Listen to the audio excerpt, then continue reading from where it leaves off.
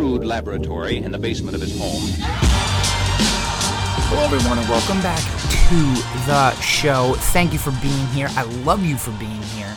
We have an absolutely tremendous guest today. It is David McFarland, the founder and CEO of Coterie Insurance. Now, you've heard Coterie Insurance. You've heard about them from, I'm sure, many of the things they're doing, and maybe you see some of their LinkedIn posts, and you probably heard me read some ads for them and stuff, talk very highly about them. We don't talk about Coterie a ton in this episode. We do a little. We talk about, but more what I wanted to learn about was David's experience essentially founding an insurance carrier and why he did and what he has to think about. And I just think I think it's a wonderful episode. I had so much fun.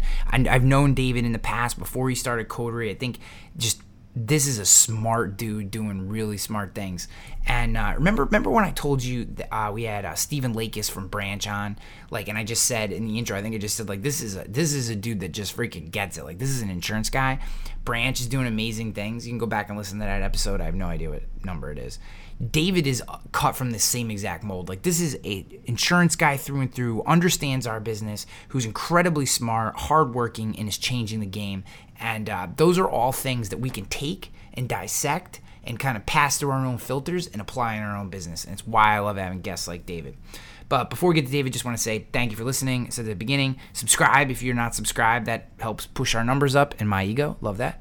And then I get to rub it in Carruthers' face and Cass's face and Bradley and Scott's face when my numbers are bigger. Because, what don't we love more than smushing our success in our friends' faces?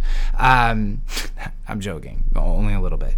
But our sponsor today, Tarmika, Tarmika. Don't call me Tarmika, Tarmika, Tarmika. Tarmika is making small commercial profitable. Coterie is on Tarmika. So if you have a Coterie appointment, you can quote them as part of all the other carriers that you have. And if you're an Indium agent, you also get Indium carriers. Indium, goindium.com, the best network in the country, in the business, in the insurance. Just goindium.com. Not a sponsor, just a huge fan. Been a member of the network since day one. But Tarmika is changing the way we do small commercial. It makes it possible to rewrite small commercial, to work with small commercial, to spend an extra few minutes with them on the phone solving their problem, because you're not going to have to go into 17 systems to try to get quotes. You're just going to go into one, and you're going to find the best quote, and you're going to put it with the carrier that you know is the right fit, and off you go. It's taken 2 hour long quoting processes and bring it down to 20 minutes. So changing the game for small commercial. Go to tarmika.com, and if I haven't said it enough, Premier Strategy Box, the all-powerful, all-seeing, all-knowing, all-awesome Mick Hunt from Premier Strategy Box. If you need to improve your processes, if you need someone to help you get over that hump, to break that plateau, to push you through that ceiling that you just can't seem to get through, Mick Hunt and his team at Premier Strategy Box is the team to do it. Just Google Premier Strategy Box or Mick Hunt. You're going to find Premier Strategy Box. Reach out to them. I am batting 1,000 on referrals to Premier Strategy Box. Batting 1,000. Every single person that I've personally referred over has worked with Mick Hunt. Every single one. Because his team, what they're doing, their method is that good. All right, guys. Let's get on to David McFarland. Hey, Ryan. What's up, man? How's it going? I'm going good, bud. Good. How you doing? I'm doing well. It's been a pretty good week, so can't complain too much. Yeah, that's a good thing. Yeah.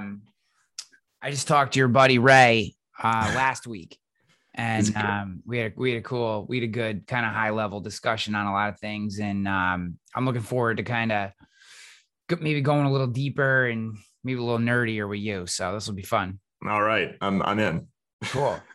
I think one of the things that I think a lot of people who are in insurance know the term, but don't necessarily have any clue what they actually do. You were in a previous life the chief actuary at ClearCover. Right. What the heck is an actuary? What the heck do they do? Because everyone, you hear insurance people spout off about actuaries all the time, but I'm like, you don't even know what those people are doing. You've never even met one, most likely. So talk to me a little bit about like the super hyper nerdy side of our business, and just, kind of get into, I want to start there. Yeah, happy to. So I actually had no idea what an actuary was when I set out to become one. I was a math major, but even that was a little bit odd. So I was a history major, and then I switched to math in like my junior year. And so I just had to figure out how to get done as soon as possible. And there were 2 tracks, and I just said, put me on the one that makes me graduate soonest. And that was the actuarial track. And again, didn't know what that word meant. And then one of the girls who was in my class, she asked me, she goes, "Are you studying for the actuarial exams?" I was like, "Of course I am." And that's how I became an actuary. So I'm not kidding at all. And I ended up knocking out the first couple of actuarial exams. And I got a job at the National Council on Compensation Insurance. I guess that's really where I first kind of realized what an actuary was, because I was doing the job. And what we do is we, like, really succinctly, we quantify risk. So risk is this abstract idea, right? Like that we generally don't want. Sometimes we do want it, but it's something that people are willing to trade away in exchange for something else. So like insurance is really the market for selling risk, right? Like, I don't want this risk. I selectively say, I will trade this risk for something else. Usually it's in the form of like, you give someone money to take your risk, right? You give the insurance company money to take that risk. But the people who find out how much money that should be, that's what the actuaries do. And now that's generally like a rate making actuary. Then there's reserving actuaries. But even reserving actuaries are using mathematical concepts and models to figure out like how things are going to develop over time and understand the cash flows. So that's generally what actuaries are doing. Is it fun? If you like solving problems with math, it's very fun. So I really liked it. And in CCI, one of the things that I did was I did legislative pricing and analysis, which just sounds totally boring. But I geeked out on it because we had tons of data, and I would come into my cube, right? And I would have an email that basically had hundreds of pages of legislation saying, this is what we want to do to the Louisiana workers' comp system. Figure out how this is going to impact things. Like, literally, you literally have to read through, figure out what's changing, and then you pull all of this data, and you just have like a real life math problem of how are people in this state and the employers going to be impacted by this change in workers' comp. We're going from employee choice to employer choice, or we're going to increase our compensation rate from 55% to 66 2/3. Like all these things. It's a really neat job. Yeah, that's interesting. It's funny you're talking about being a math major. I was also a math major. Nice. I also became a math major by walking into my, counselor's office or whatever in college and was like, what allows me to graduate on time? I have a feeling my reasons for becoming a math major last minute were different than yours. I was a failed engineer. My experiment into engineering failed miserably.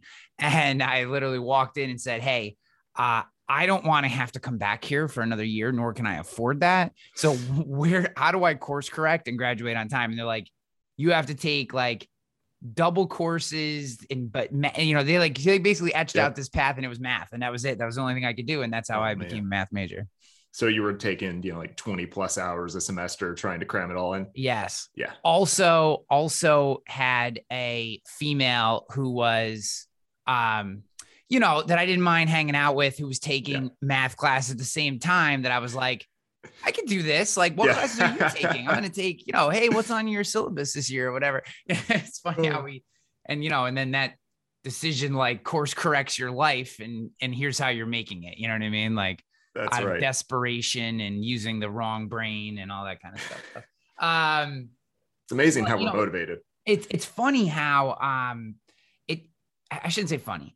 Our industry is so compartmentalized in many ways, right? You have the sales arm gets so much attention, marketing. You have the manufacturing piece with carriers, and even inside of that, you have underwriting. You have the actuarial piece. You have the claims piece, and so many aspects of our business just simply do not interact, do not understand each other. Oftentimes have very little respect for each other. Certainly don't always have the best working relationship with each other.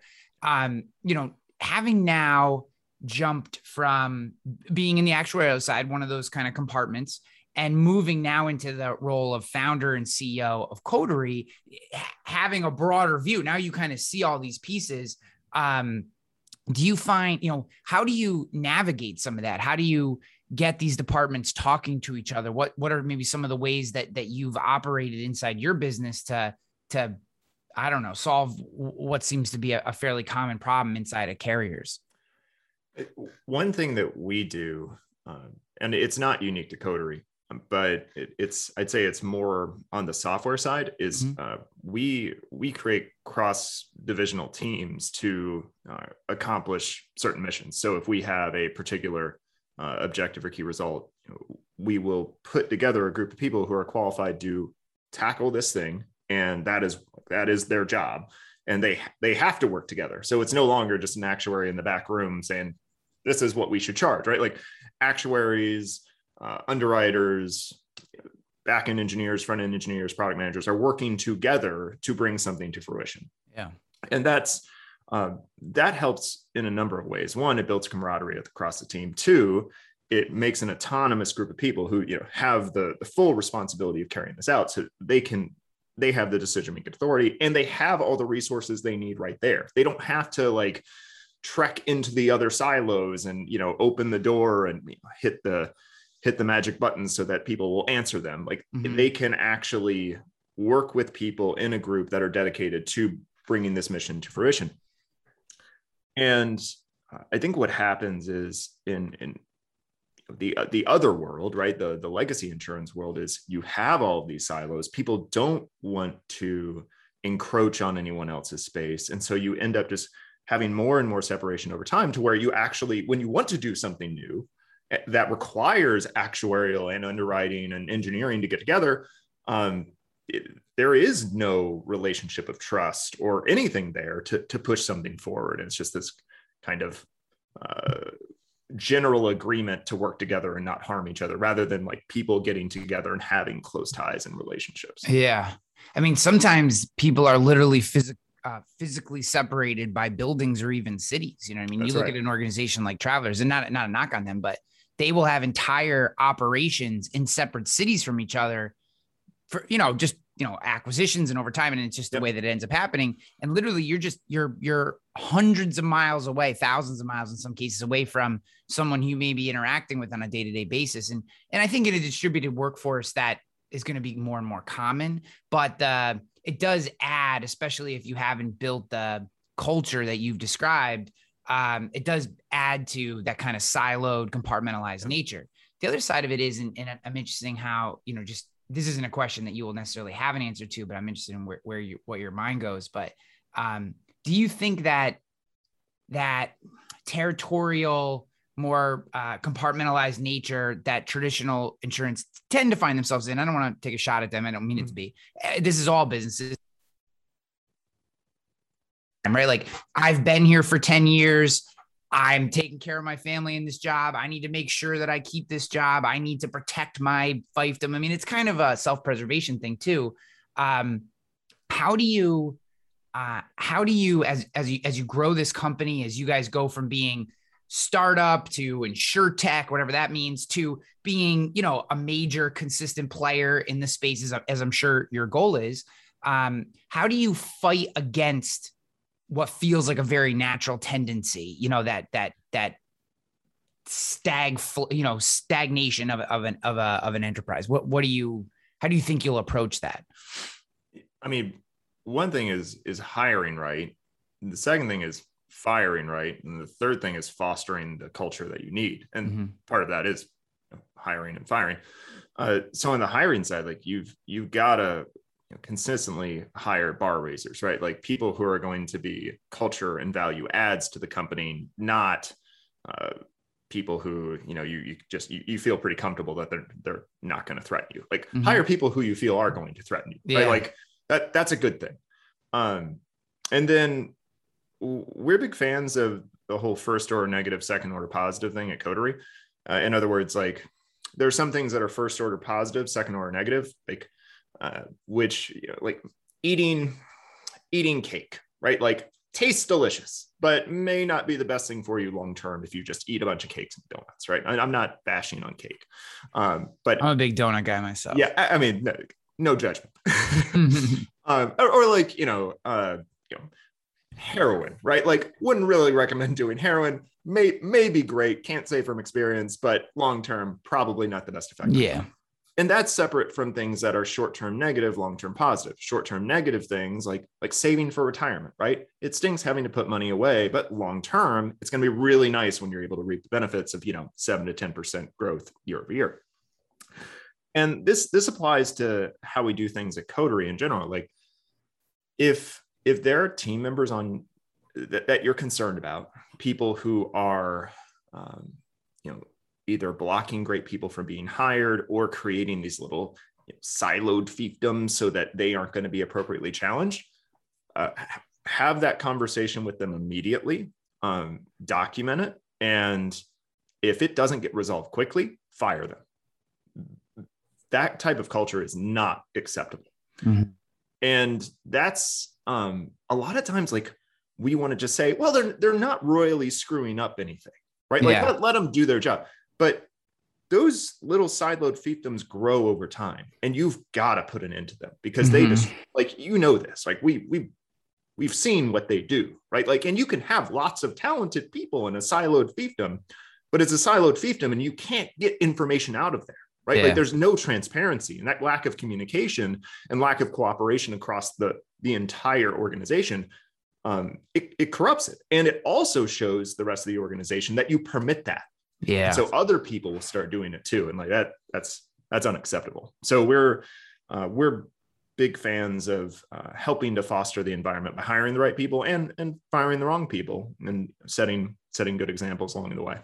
Yeah. As also someone who has led companies is now building my own, this is the hardest part, in my opinion. Having the vision, piecing the things together, even sales and raising money, which is a pain in the ass, but hiring and knowing how to set those guardrails and goals, and then communicating that, and then ultimately letting someone go if they don't hit them. This is the game, because all those plans, all the money, all of it doesn't mean anything if you don't have the bodies behind the scenes to execute the plan.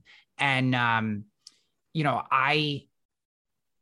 it's the whole game. It's like this, I feel like this topic gets a lot of lip service, and it really is the whole game. And the business owners and the founders and the managers, the leaders, we'll put that as the broader category, who I have the most respect for and really admire or aspirationally want to grow to be in a position that they're in. This is what they spend like 50 plus or more % of their time on, is this, not in whiteboarding out world domination, which is fun to tweet about, but it's actually on the people and this process. And it, to me, like you couldn't read enough on this. You can't talk to people enough about this topic. Like this is the game, is having the right people. I couldn't agree with you more. Right? Like that's why, like, I mean, Starbucks is a coffee shop, right? Like that is not a unique idea, right? Like there are many, many coffee shops, but Starbucks is an amazing organization because of execution, right? Yeah. Because they've been able to build up a group of people and, group of stores, right? And run in a way that like that type of scale, like it's not because their coffee is exceptional. There's lots of other really, really good coffee, but to your point, like that execution of bringing people together, bringing a culture together and building it, that type of scale, that's something special. And it's people, right? Yeah. Like people are the most valuable asset of any organization. If you can figure out the people side of things, I mean, shoot, you can up a shoe store, coffee shop, doesn't really matter what it is. It's gonna go decently well. Yeah. So on that topic, how do you find, what is your method? And don't give away any trade secrets here, but what is your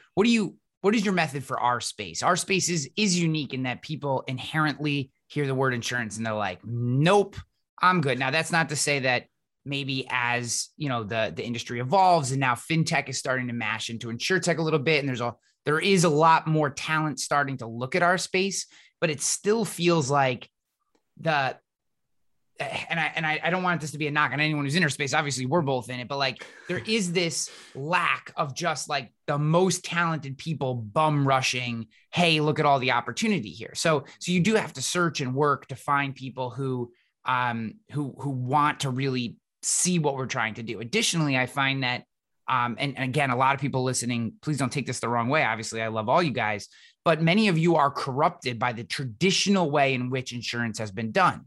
And, you know, like you look at middle market producers. This is a problem that I have had in general. I got very lucky in that the producer I have today, or the insurance advisor, he's great.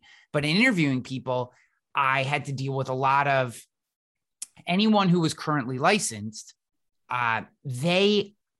They all had this delusion of being this chest thumping LinkedIn middle market producer who like tweeted about their $500,000 account they just wrote, and it's like getting them to think about the way we do business, which is digital. We've met two of our like 250 customers. We've met two of them in person. So like, it's a whole different way of doing business and thinking about it. And I know what you guys model as well in some aspects. And just how do you start to sell the vision? How do you sell our industry, and how do you get people, and you can answer these in whatever way you want, but how do you get people to buy into, hey, I know it has always been done this way. Mm-hmm. We're doing it slightly different, and I need you to kind of forget everything you learned in the past. How do you navigate those things? That's a good question. Honestly, like transparency and just like genuine passion for what we're doing kind of shines through, and at least helps alleviate some of the more logical concerns that they have. Yeah. Like, you know, when you see your, you know, CEO who is, you know, fellow in the casualty actuarial side, he like is from the insurance world, knows a little bit about it, start nerding out about how tech and data can actually change the space, and, you know, change it from like a 55% expense ratio to a, you know, 35 or 30% expense ratio side of things, and just bind small commercial in ways that no one else can do, right? Like that hopefully gets them a little excited in general. It doesn't answer any of their questions of how we're actually going to do it. And to your point, they're just loaded with biases about like, well, this needs to happen. Like, mm-hmm. and like we run into this I don't want to say every day, but a lot, where, you know, the insurance veterans are like, but what about this and this and this and this and this? I'm like, valid concerns. We can figure this out, right? Like, and we are very stuck in our ways of this is how we have always done things. And you kind of have to like have a little bit of a period, especially with the insurance folks, of just like breaking that down and easing them into this idea of like, this is a new airplane that we're building. Yes, we're flying it right now. No, it does not have landing gears or seats or a control mechanism, but it's going to be okay. We're building it midair. Don't worry. Exactly. Yeah. There's parachutes. Well, there's not parachutes, but it's okay. We brought the parts, maybe, hopefully. Yeah, exactly. And I'll say like that's a challenging part to it. And thankfully, I think that same message really resonates with people who aren't from the insurance space, who are creative and very intelligent and passionate, because they're just like gung ho, like, oh yeah, we can totally do this. And admittedly, like sometimes that creates problems because they'll build things and then it's like, oh, that you may have missed something there. Yep. But even so, like this is very agile both agile in terms of the product development, but it also in terms of just like our ability to move quickly. And we can pretty rapidly fix things with tech, make things right. So it's less to worry about. But I guess in the legacy insurance space, you don't have that, right? Any type of change is going to be a year in the making. So you have to kind of make sure everything gets right away. It is, I know some people, sometimes I like to be fair to, because one, I think that the issue always comes down to me when I'm looking for, when I talk to somebody is you have to have a respect for how we got here. Absolutely. But a curiosity as to how we move forward. Right. Or, whether curiosity is exactly the right word or not, but that's kind of the idea is like, the companies that I've seen get smashed up against the rocks have been the ones that have had a complete lack of respect for how we got here. That like, if you can't honestly look at our ecosystem and say insurance isn't actually broken now, ripe for invention, for innovation. There is absolutely all these gaps in the market that can be filled and should be filled. And that's incredibly exciting. But it's not actually broken. When a house burns down, someone comes in with a check and goes, here, rebuild your house, as long as you're properly covered. And that to me is just lost so often on pure technologists. And then, to your side, that other end of that spectrum, the pure traditionalists, they look at the world and just tell you every reason why the things that you or even I are doing just cannot happen, impossible. We're in the middle of raising money and, we're operating off of a 25% EBITDA percentage is what our projections are based off of. And some people look at it, it's just funny. The people that see where we're going don't even question it. The people that come from a more traditional side are like, you're going to need to have 100-person call center and and there's no way. And the human cost of the market. And I'm just like, and they just can't, what I mean? It's just funny how those two perspectives mash up against each other. But when you find someone who operates in between those two things, who kind of has that respect for where we came from, but sees where we're going, man, as many of those individuals as you can stack up inside your organization, I think they're as valuable as their weight in gold. I mean, it's unbelievable. 100%. I mean, that's one of the reasons why we hire on humility, right? Like we hire on four things: integrity, intelligence, passion, and humility. And humility elevates all the other three. And the one sentence way that we describe it is we're smart, passionate people who do the right thing, and we're not going to brag about it. And when we have these people who are humble, even the technologists, they can take a look at the history of the insurance space, and they're not just going to bash it the whole time. Because like the reason why the legacy insurance space is where it is today is one, because like it evolved like that, right? Workers' comp started in the 1920s, right? What did you expect? They didn't have anything, right? Like, of course, the people went to insurance agents and brokers and provided them information on salaries, and they would write it down and give it to an insurance company. Like, and then, we evolved it with the forums and all that other stuff. But of course, it's not going to be as advanced nowadays, because now, even with the rapid advances in technology, it's a matter of opportunity cost. Why in the world are these giant insurance companies who are making money hand over fist going to invest a ton of money in something that's only going to marginally impact their bottom line? They're not going to. Right? Like, they're going to focus on especially mid-market and up. That's where they're making tons of money, just from a large carrier perspective, right? You're raising money, right? Like growth equity funds that have, 350 million and up funds under management aren't going to invest in Series Seed companies, right? Like they're going to invest in Series B, Series C. They're going to write a $50 million check, because if they write a $3 million check, it's not going to move their bottom line, even if it's an amazing Series C company, right? And it's the same thing. Like the Hartford, Travelers, Liberty Mutual, why in the world are they going to invest in this tiny little sliver of the market when they're pulling in over 10 to 15 billion dollars of TAM? They're not going to do it. So we're both of our companies are partners with Tarmaca in different ways. And, to your point, when you, next time, and everyone who's listening, the next time a commercial lines rep walks into your office, ask them if they've heard of Tarmica. And the answer is 90% of the time is going to be no. And you know why? Because even though that company, there's like a 90% chance that company is on Tarmica, they just don't care to push that information down to their people that are actually boots on the ground with agents, because all the company really cares about is Gallagher on the platform, is Marsh on the platform, is NFT on the platform, because that's what's moving the needle. And again, I think we have to, and I do have a point to where I'm going with this part of the conversation, but it's one of the reasons why I'm so bullish on a company like yours, why I've invested in our relationship in terms of being so promotional about it and working with you, and kind of we're talking about doing some things at a deeper level as well.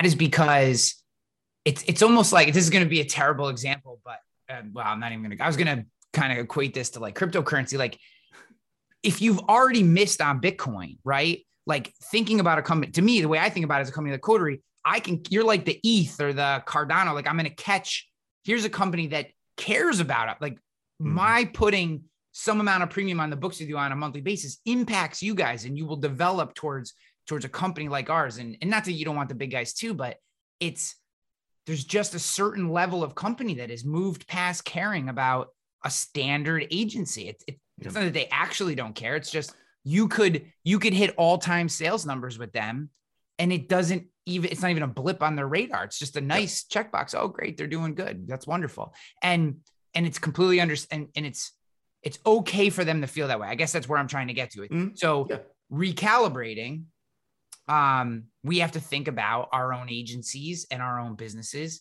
and coming back to Coterie in particular, like, what are you doing different? Like that's a question I get a lot. Like people will say to me like, Hanley, just wait, give them 3 years and they'll blow up and their rates will triple. And, none of this stuff ever works, and InsurTech this and InsurTech that. And, I just said to them, I said, guys, I know a lot of the people in there, and, not that I know all the nitty gritty details, but the people inside that business are doing things differently. Like I know that. And that's why I've spent time and really gotten to know you, and we're working on implementing you deeper in our agency. So what is different about Coterie? Like, how do you respond to that agent who sits there and is like, just give them 3 years and, it'll all blow up, because that's what happens with every InsurTech carrier. Did you hear that virtual intelligence and on-hand VAs actually merged? That's right. I was talking to Michael Cruz and checking out what he has there with his Colombian workers. And I said to him, dude, what's up? You realize you're not a VA, right? He said, what do you mean? I said, you're a VE. Look it up on ChatGPT. I encourage you to do that too. He's got forward-facing VEs. VEs that can answer the phone and take questions 30 days in. You say yes to Michael, I want what you have. In 30 days, that's what he delivers. I said, Michael, this is unbelievable. We're strong in the front, but we're really strong in the back end. You provide the external VE for us. We provide the internal VE. I looked at him, I said, buddy, let's do this together. Let's do this. And he looked at me and he put out his hand, and like a good solid Cuban American, he said, Jason, I'm committed. Let's do it. And that's what we did. We flew to Colombia, we saw his operation, and you need to see it too. Give us a little click at Virtual Intel, that's with 2 L's, that's virtualintell.com. Go check us out, see what we're doing. High quality VEs mixed with technology, delivered right into your agency, and you don't have to do all the things that you don't like to do, like hiring, firing, recruiting, trying to find processes. Just, there's so much stuff, I can't even say it right. That's right. Virtual Intel, CAS certified.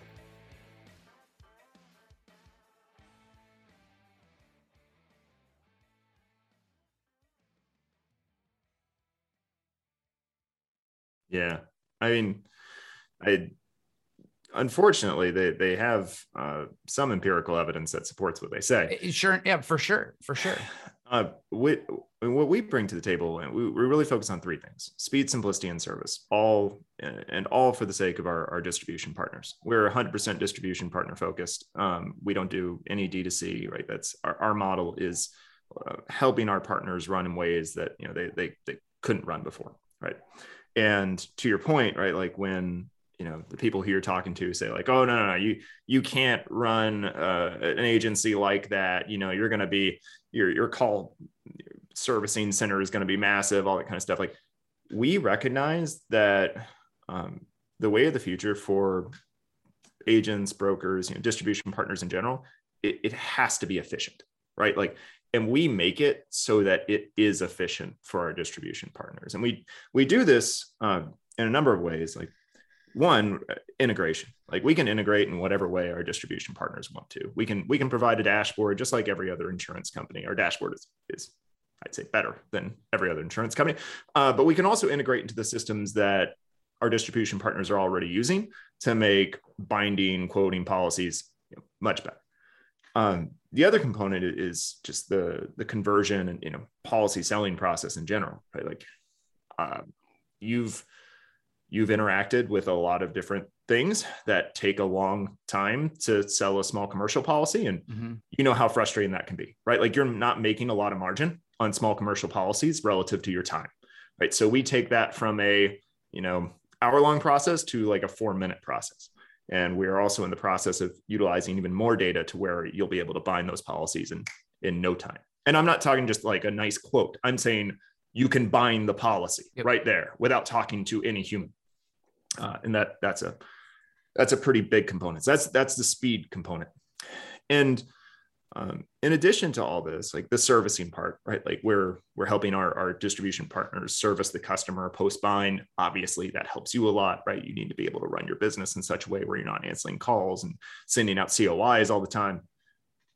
And all of this just makes it so that our partners can run into expense ratios and really like focus on what they're good at, right? Which is coverage recommendations and building relationships, right? Like getting the business in the door. We handle the data, the servicing, all the other stuff that's in the background. And we do this because, one, we control the insurance product, and two, we control the tech product. And most of the time, like, you have other insurtechs who either don't control the insurance product, meaning they're just APIing to someone else. And that is a fine business model. That's a great business model. But what we want to deliver is a product, both a tech product and an insurance product, that's going to enable our our distribution partners to run in ways that they just couldn't do before. And the other side of it is the tech product. Like, the reason why we can integrate and we can move fast on Rady and have API calls that are done in less than a second is because we built the tech product, right? We're not relying on Duck Creek or Guidewire, which are fantastic for other players who are doing something more traditional, but it didn't meet our standards in terms of how we needed to operate. Fantastic is a stretch. It's fantastic, maybe a little bit of a stretch. But we those things really help our partners operate in the way that they need to. Because, I mean, small commercial isn't broken, but it doesn't make a lot of sense for the distribution partner, and how things are operating today. And certainly in the way that it's traditionally distributed. Exactly. And we can help the Tarmicas, the Breezes, the Rogue Risks, right? The people who are servicing brokers and agents, the people who are brokers and agents, everyone in the mix run in ways that they just couldn't run before. Yeah. I give everyone just a quick use case. So we, one of the things that we've started doing, because we get such a, and I've talked a little bit about this on the show before, our biggest challenge at Rogue is the breadth of types of risks that we get, right? Mm-hmm. So we've defined our niche not as a specific vertical, but as a way in which we acquire business, which is through inbound traffic and referral partners. Yep. And most referral partners don't just streamline you. It's not like doing a mortgage. It's not like the home mortgage thing. Everyone is a homeowner's policy. Well, that's sweet and easy. But with this, it's one day it's a contractor, one day it's a BOP, one day it's a crypto miner, and you have to be able to accommodate that. So what we've started doing is when we get mainline stuff, especially when we get someone who we can tell is more digitally focused, and we have some ways that we're starting to do that, we will just send over like a shortened version of our Coterie link, and people will just go through and bind the policy themselves. Yeah, we did that wrong a couple of times at first, and we had to we didn't tag it as us. So but Ray's the man. He helped us get through that. But What that does is it says this person has a problem. They need to get a GL policy today, right? And granted, if that person has something more complex, we'll work them through the same process, just maybe over the phone. But like if they can do it themselves and write that $500 GL policy themselves, well, now we have a customer who we can now service, add value to, and potentially cross-sell over time. And they got the policy they needed in like you said, like 4 minutes. Exactly. And my team didn't have to pick up the phone. They just, hey, we see what you're doing. The best way to get this squared is to go right to this link, put your information in. You're going to get the best quote in the market. This is the policy you need. Bam. And they just do it. And that to me, like, that's not going to solve every problem that you have in small business, but it does solve a very specific problem. And it's a feature like that I look at and I say, like, this is the kind of thing that as agents and as distribution partners in general, we tend to fight because we feel like if I don't talk to them on the phone, then they don't think that I added any value. Mm-hmm. Well, you know what that person thinks in their head actually is, oh my gosh, I contacted this company, Rogue Risk. They solved my problem here. Yes. That's what they think. Now it's on us to continue to communicate and nurture that relationship, but there's no loss of relationship or value connection because they reached out to us. We provided them with a solution and now they have what they need to move forward with their business. That's the value. I feel like we can't overlook how important that is. And it is those speed and efficiency features that make what you guys are doing special. And I know it's still early days. I mean, 2018, right? Didn't you launch in 2018? So I mean, September, yeah. So it's still super early, which is exciting to see how far you've come in that short amount of time. Thanks. It's a paradigm shift though, right? Like to your point, I think, in the legacy agency and brokerage world, like there was almost this expectation, like people had more free time, I guess. And like, like get on a phone, talk to someone, right? Like even in other industries, like realtors, right? Like it used to be like your realtor would come to your house and like have coffee with you for an afternoon. And it's like, I don't want that. I'd like sell my house, right? Like don't come to me. Don't talk to me. Sell my house. Dude, before you go, I just got to tell you this real quick. So when I started my career back in 2006, I would sell home and autos. I think the first 200 home and autos that I sold at the person's home, at their kitchen table. I would stack meetings. I would have one meeting at 7:15 and one meeting at 9:15 at night. People would be letting me in their house at 9:15 at night. And I'd be like having coffee, selling a home and auto at their kitchen table. It's like no one would ever let me in their house today at 9:15. No, that's exactly right. And like, now it's like, if I come to an agent or broker, it's like, this is my problem, solve it as fast as possible. And if you can do that, if you can provide that to where they can just, 4 minutes, done, like weight off my shoulders, right? Like that's the benefit that agents and brokers can provide, making sure that people are getting what they need done, and making sure that they have the appropriate coverage when the time comes. Yeah. 100%. Yeah. It's such an exciting world. So one of the things that I'm super interested in personally is how you're using third-party data. Like this is just a general topic that has been thrown around a lot. People use it kind of, we're using data here, we're infusing data. And I think people kind of understand what that means or how you're using it, but I'd love to get, and again, don't give any trade secrets away unless you want to, but just in edit, what does that mean? Using third-party data? How does it work? Like, as much as, again, you don't have to give us specific sources, but like, where the heck are you getting it from? Like, I think it feels like one of those black box items to people where they're like, I kind of understand, but I don't. Yeah. I think a lot of the insurance world is very excited about the amount of data that's out there and what they can use. And that's a very good thing.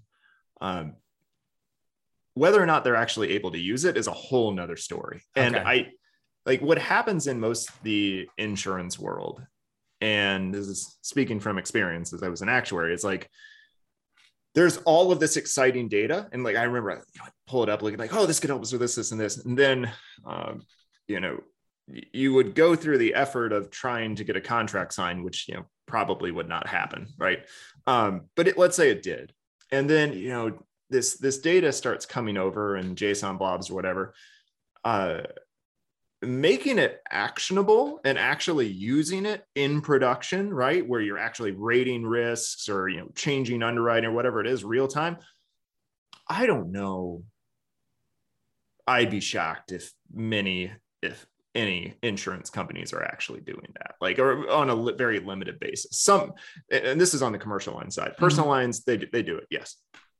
Commercial lines, it's difficult. And a lot of it is, because of the systems that they use, right? Like Guidewire, Duck Creek, they have a backlog of information that they can ingest and apply to the rating engines that they provide, right? Their rating engines are built in such a way, like it can't just take in any JSON blob that comes through, right? It's got to be mapped to fields, and we got to use it here and put it in. And that means you have to pay your Guidewire consultants lots of money to implement that. Now, Guidewire just acquired Hazard Hub, so I'm sure there's going to be nice implementations there on the property side. Fantastic. Yeah. Great for them. But still, that, like, what if you find all kinds of other data from accounting systems or financials or just scraping the internet, right? You're not going to be able to just screen scrape for a while and then pull that data in and apply it through your Guidewire system. It's just, unless you tell them to put it on the backlog for the next 3 years. Yeah. And what we're able to do, because we built out the insurance products and we built out the system to do it, is actually apply it. And that's exciting. And we do it in a number of ways. And we really do it with the focus on that speed and simplicity, right? Like we want the agent and broker to be focused on, again, relationships and coverage. Let us handle the data side of things, right? Like I shouldn't be asking you how far away that business is from a fire hydrant. Amen, brother. Amen. That is like, that might be chiseled on my tombstone. It's like, don't gonna ask me how far away this is from a fire hydrant. Oh, because I promise, and this is not a knock on agents and brokers, they're gonna put in an answer. And that answer 500 is not, feet. Exactly. Every business in the world is 500 feet from a hydrant. This is right. Like when was the last time your plumbing was updated? Like I see this, I feel like this is like the insurance gods messing with us. I'm like, who is going to put outside of 10 years? Would you be stupid? You're going to have the risk declined. Like they're just going to go, decline, not updated. You're like, you'd have to be a moron not to just put 2015 or, 5 years from today. Like you'd have to be a moron not to do that. That's right. And it is, I mean, like, what do you expect, insurance companies? Right? Like, of course this is going to happen. Like, why are you asking these nonsensical questions for a premium that's like less than $5,000 or even more than that? Like, I'm kind of shocked at that. And especially when the data's there. Yeah. And so, like, again, our focus is on that speed and simplicity side, and the fact that we're able to get this information, make it easier for the agent, broker, and the policyholder, right? And then not only do that at new business, but understand it and audit it throughout the life cycle of the insured to help out our partners, to help out our distribution partners. And like, hey, by the way, this risk went from a 0 employee count to a non-zero employee count. You should probably upsell them to workers' comp, right? Like, and just small, hey, they changed from a personal address to a business address. Make sure that they have property coverage now. And like, that just makes your job so much easier because we're able to pull data on this and just be like, hey, just a heads up. Yeah. This is the part. I have a whole bunch more questions on this topic, but this is the thing that I think people are missing is I think everyone goes right to, so a couple questions that I wrote down were like, how do you determine which data helps with the underwriting process, which doesn't? Do you have a process for like testing stuff blind to say, okay, you're not actually using it in rating, but you're saying, okay, ultimately this doesn't have a factor. This doesn't have a factor. I'm interested in that. But like, just being greedy and selfish, right? If we're using this stuff properly, it helps us cross-sell. It helps us sell more policies. It helps us round out accounts better. It helps us increase the premium on accounts because all of a sudden you found out that they put an addition on a building because they had to go get workers permits that you would have had no freaking clue until renewal. And maybe they wouldn't have answered it right, or they would have forgotten. But because we can pull permit data, we can see that, holy crap, they put $100,000 addition on this. And these are the places where like, I look at it. And again, to your point on humility, I don't know that I would ever be classified as humble per se, but I do I am completely willing. And I think more retail distribution side partners, which is what Rogue is, what our role is in the market and what our role is not. We are not the manufacturers. We are not. We are not the regulators. We are not the compliance departments. We are not the data engineers. We are distribution. That's what we are. And if that doesn't mean we can't be good stewards of our accounts, it doesn't mean we shouldn't care about coverage and protection. We absolutely should. That's part of that role. But to then become underwriters and to become all this, no, that's not our job. Like, use the tools at your disposal to do the thing that you were meant to do. And yeah, man, I think this is so lost on people, what is actually possible and the flags and the triggers that can come off of this information if it's coming from a good source. Yeah, that's exactly right. I think that distinction, and that's why we call ourselves, we are an insurance manufacturer and servicer. Yeah. And we hook into distribution. We want to make our distribution partners successful. And having that distinction, right? Like, your job should not be data collection. That's what we do. And we do it to make you more successful, because let's be frank, like, when you are successful, we are successful, right? And the customer is successful, right? Like, we want the policyholders to feel like the distribution side, their agent and broker is the hero, and they're taking care of them, because that helps our retention too, right? They stay with you, you stay with us, we make your life easier. It's a virtuous cycle, right? Like, and that's what we bring to the table. Yeah, it's awesome. It's awesome. So I am interested, just going back to the one question that I teased, was like, do you have a process for, I'm sure you do, of like, you know, because this is another thing that I get from some people who maybe know a little bit about data, is they'll go, well, yeah, but all that you still have to ask for the same things. It's all the same underwriting, you know, all this kind of stuff. Take is like, are you testing different things from the standard actuarial models? Like, are you testing, like, you know, if the owner has red hair, you know, all this, you know, does that, and, you know, and it comes, oh no, it has no impact, or yeah, red haired people are crazy as shit. You know, they get into more accidents, you know, are you testing those things to see if you can find hidden gems, or do you kind of have a model set and you're working that model and that's what it is? So, I mean, we have our base model, and we've layered on some things on top of that we've tested, and that proved itself out pretty well. And then there's a whole swath of things that we're testing throughout. And we're testing it for credibility, right? Making sure that, hey, this is something that people can validate, that the data that we're collecting is accurate, right? So making sure that it's veritable, truthy data, but then also understanding of how impactful that data is, right? And of course, like, assuming it's not unfairly discriminatory, right? Like, in accordance with actuarial standards of practice. Yeah, for sure. And we've, I think there's a lot of things that we use today that, you know, like, to your point, like plumbing being updated, right? Like, people are putting in 500 feet every time, right? Like, I mean, that's fire hydrant, but like, less than 10 years every single time, right? Same thing with distance to fire hydrant, 500 feet every single time. That's a useless field most of the time if you're asking it to someone just fill it in, right? I don't care if it's the policyholder or the agent and broker. No one's going to put in the actual information. They're not going to go outside and measure how far away that is.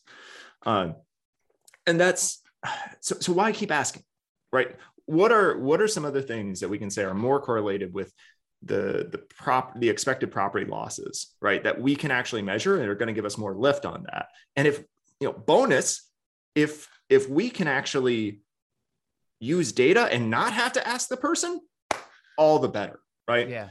And so we do that constantly, constantly looking at new sources of data, understanding, you know, how this is impacting the customer, and if it's, you know, truly accurate. So yeah, we do that a good bit. I want to be respectful of your time, because I know you're a busy dude. You're running a new InsurTech carrier manufacturing plant empire. Where do you see small business insurance going? What excites you about the small business insurance market? Obviously, it's where Rogue is dedicated. It's what we do every day. Everything we build towards is helping serve it. And again, another reason why I'm excited about what you guys are doing is because this is your segment. This is what you focus on. I see this, and I've said this in countless times. I see small business insurance as one of the very few remaining blue oceans that exist in our space, right? I know people write it, but no one owns this space. Not like personal insurance, which is very difficult to kind of disrupt and wedge your way in any meaningful way. I feel like small business insurance is still the Wild West, right? It's still the Louisiana Purchase before everyone had kind of staked their claim. What do you see as exciting? What do you see coming down the road where, anything that kind of what's getting your juices going with small business insurance in the next few years that people could kind of grab hold of? Efficiency. I don't want to give away too much, but what we're building out right now on the efficiency side of things, I think it's just going to change how small commercial is done, right? Like agents and brokers are actually going to be able to bind these policies in ways that make them money, right? Like, which, today, like the amount of time that you put in relative to the money that you make on small commercial policies, it's not there, right? Like, and we can flip that. And this is going to have huge impacts, not only for the agents and brokers, but also for the end policy holders. Because it's like, 40% of commercial, aren't insured, right? Like small commercial, I'm guessing that's 60%, right? Yeah. Like and the fact is like, they're not doing it because it's an arduous process relative to, all the work that they're trying to do. Like they don't need, they're focused on their business, and going out and talking to an agent for a few hours and then faxing them all this stuff, like that's difficult for them. And we have more and more small businesses today, right? Like people who are operating consulting shops, people who are just doing DoorDash and stuff like that. Those are all little LLCs running around that need protection. Yeah. And at any moment, they can essentially be out of a job or with no indemnification. And we can add so much to this market just in the name of efficiencies, right? Like just making things such that like, hey, don't even worry about sending over your financials. My insurance manufacturer pulls out all that information. We'll get this taken care of with a couple of clicks, right? Like that kind of efficiency is what we're aiming for. Yeah, I love it. I couldn't agree more. And, one of the things, you could say it's kind of a marketing message, but it's philosophically what we believe is that insurance provides the foundation upon which entrepreneurs have the possibility of taking risk, right? Yes. Like they can extend farther, they can hire that extra person, they 100%. Can take on that extra business line because they have that foundation that if something goes wrong, they're going to be able to rebuild quicker. And I think for too long, particularly with small business owners and a lot of these consultants and especially now with, we'll call them gig businesses, side businesses, all the things that people are doing Zoom calls on their regular job.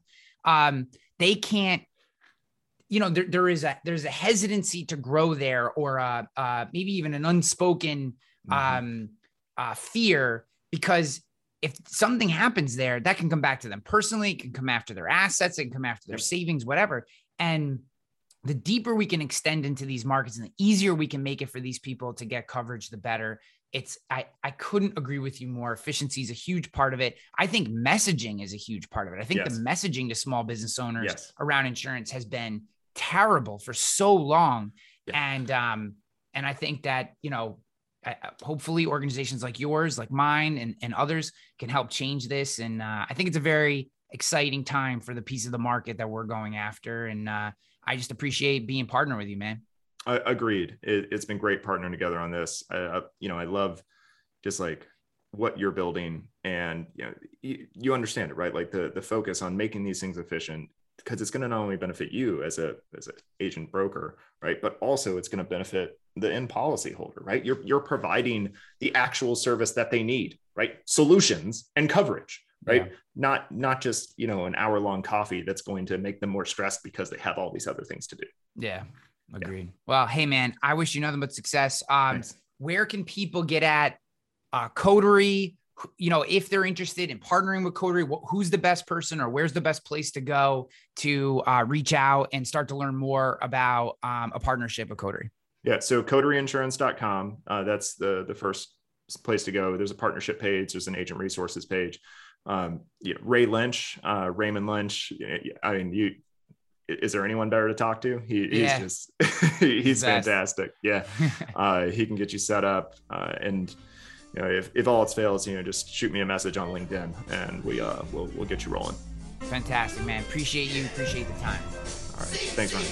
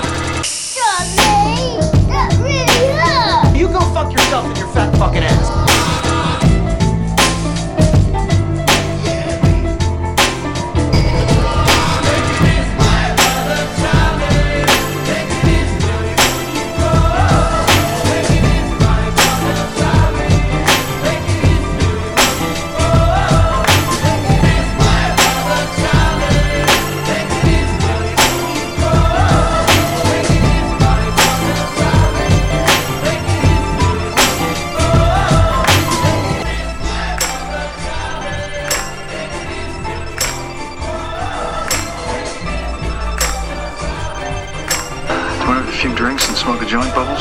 Yes.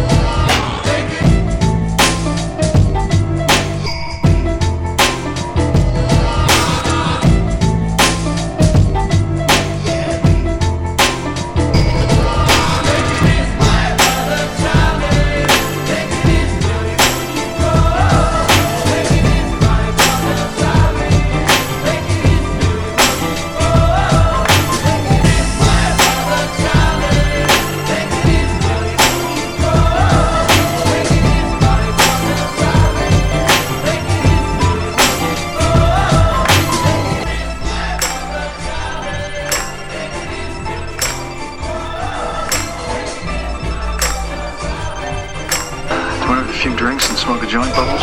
Yes.